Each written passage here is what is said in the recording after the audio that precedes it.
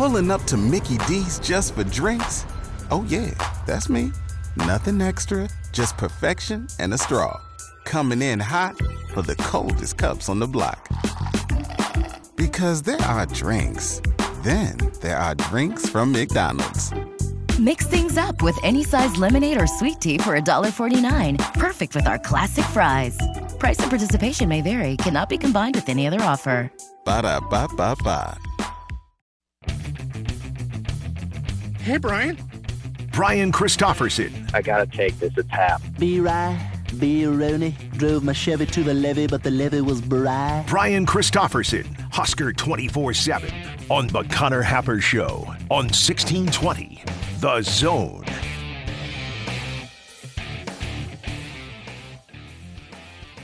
All right, we're joined now in the 42 Degrees The Source hotline by Husker 247's Brian Christopherson. BC, happy Friday. How are you? Pretty good. You recovered up from last night yet? Did you storm the court? I assume you did. I did not. Oh. I was just one of those guys like we do in the year 2024 where we hold our phone up and take a picture of it, tweet it out to make ourselves feel important by getting likes and retweets off of it. Well, you did a good job. It was it was quite the show last night. What happened in that second half for them to be able to claw their way back in? And then I think the most, I don't know if it's the most impressive part, but one of the more impressive parts is getting it back tied, going back down, getting hit with another punch, and then coming back again. Well, I know you've already probably been over it, but you can't speak enough about C.J. Wilcher. And if you think about his Husker career, it's been kind of winding with times where I think he's, from people who follow the team closely, he's got criticism before, and he's sort of been on and off. And right now he's just been on for a few weeks, really. And when he pulled up in transition and hit that three from deep that made it 50-43, there was already like a little spark of hope in the air that had happened. But when he hit that, it was just like another world in there. It really was. And then like a couple moments later, you get that play where Sam, you got to call him Sammy too. Like Sam Hoiberg isn't fun enough. It's got to be like Sammy when you're talking about games like this, like little Sammy getting after it. Almost gets a steal. He's taller than me, by the way. But little Sammy almost gets a steal, doesn't, but then Josiah Alec gets it, is on the floor, saves it back to Sam, and then Sammy pulls out the spin move on the dude and gets to the bucket for, two to make it 50-46, and that was just like the thing. It was insane in there. It really was. And after the game, our Wisconsin writer was there, a younger guy, and I think, he's covered Iowa State and seen Hilton and how loud it can be there and all that stuff. But he was texting me and Schaefer, and he's just like, this was nuts. Like, I've never seen anything like that setting. Like, he was just gobsmacked by the environment at that game. And I have to agree with him. It really was like one of the better sporting events I've been to, like the last 12, 15 minutes of that game. It was incredible. Fred Hoiberg, right afterwards with Nick Baugh on BTN, he asked him, like, hey, how'd you do? The obvious question, how'd you do it? He said, I don't really know. And I guess I don't really know either. I said yesterday before the game, like, if you're asking what's the path to Nebraska's victory last night? No path. It was, if you're Josh Hodson, you'd say no path. If you're me, I was like, I don't know. You'd say they need a little bit of magic. Can you put together like 40 minutes of magic? And that's the only way that I could explain kind of how that happened last night. And everybody was just like, oh my God, that just happened in a positive way to us, instead of that empty feeling where it's like, oh, that happened to us, instead of it happened for us last night. Yeah, and another part of it was the students were incredible at that game. Like, they sort of took over the venue, and it had a little bit of that Dookie feel, when Duke is rolling and people are bouncing up and down. And it was just it was just an outstanding environment. But then you got to give credit, like you said in your opening question, and I think this is important to go back to. they rally all the way back. But this happens so often in sports. You climb that hill where you're down a lot, you expend all that energy and emotion, and then the other team punches back, and you can't quite find it again. And then it was Rink who did it. And he had an incredible, if you count the 5 minutes of overtime and then regulation, last 9 to 10 minutes of that game. He hits a shot when it's 63-56 from – it was in the state logo. Then he hits that step back three that ties it at 65. Then he hits the hook in overtime. Then he finds Jawan Gary for the easy bucket +1. And then he hits another hook he had 5 just unbelievable plays down the stretch. And I know that this team has frustrated people with what it's done on the road. I get that. But, man, it's been a fun season to cover, and I know it sounds like it as I'm talking about it. It just has. I've really enjoyed this group of guys and the way, they will have a game or two where everybody's kind of down on them, and they're like, here it goes. And then they do this, and they pull you right back in. And now they're going to have a tough one on Sunday, which I don't think people should get their hopes up about right. in Illinois, to be honest.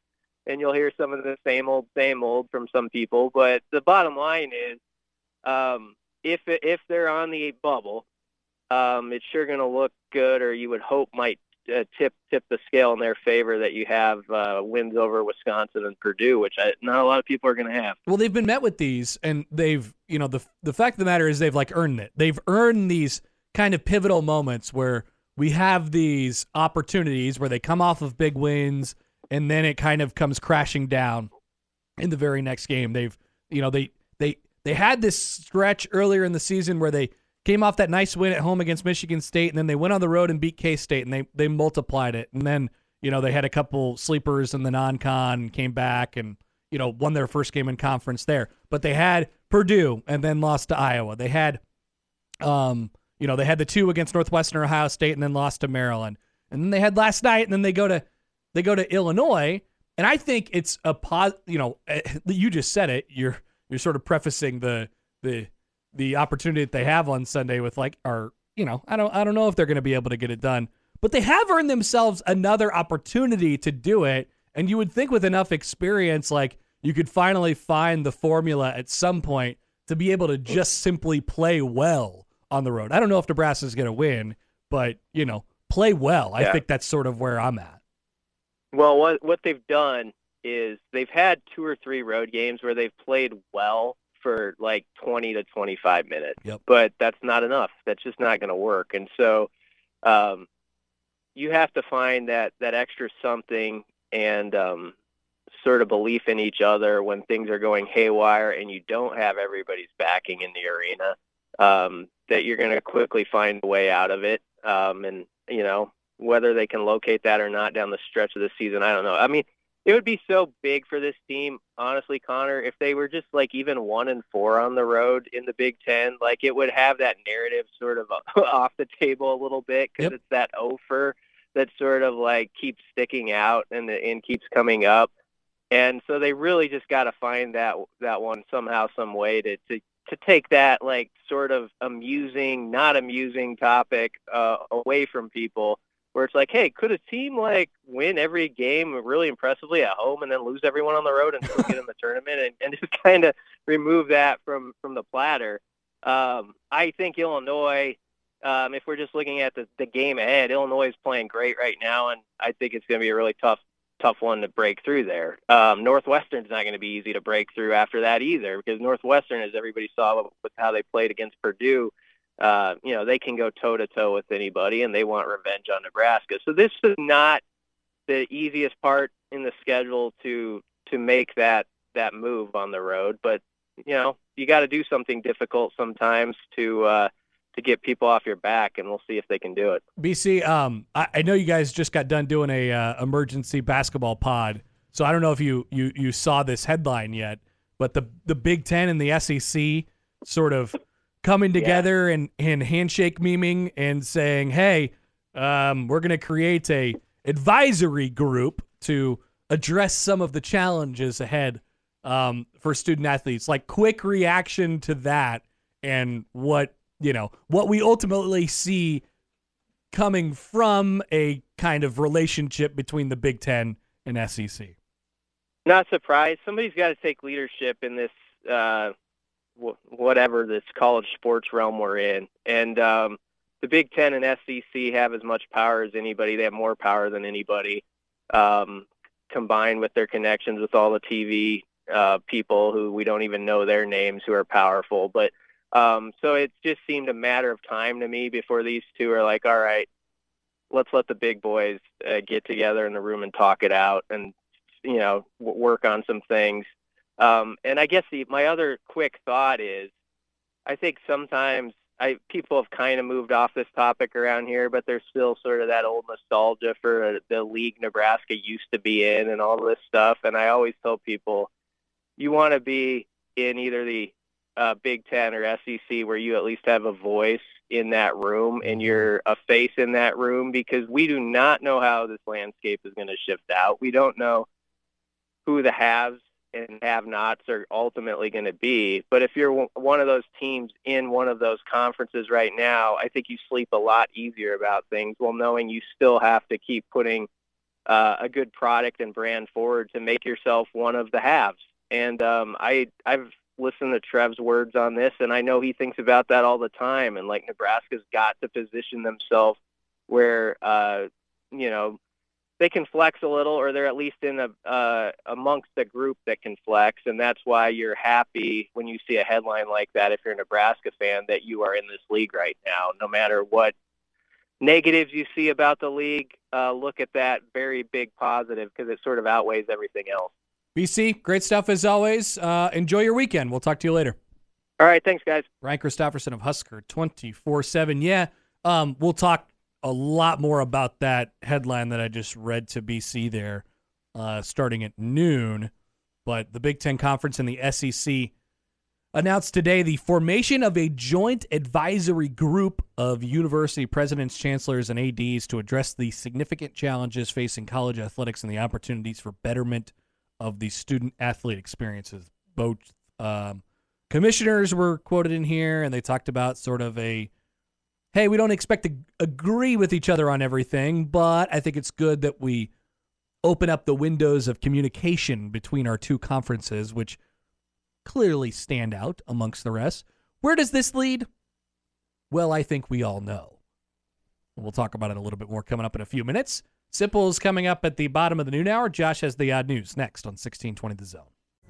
Pulling up to Mickey D's just for drinks? Oh yeah, that's me. Nothing extra, just perfection and a straw. Coming in hot for the coldest cups on the block. Because there are drinks. Then there are drinks from McDonald's. Mix things up with any size lemonade or sweet tea for $1.49. Perfect with our classic fries. Price and participation may vary. Cannot be combined with any other offer.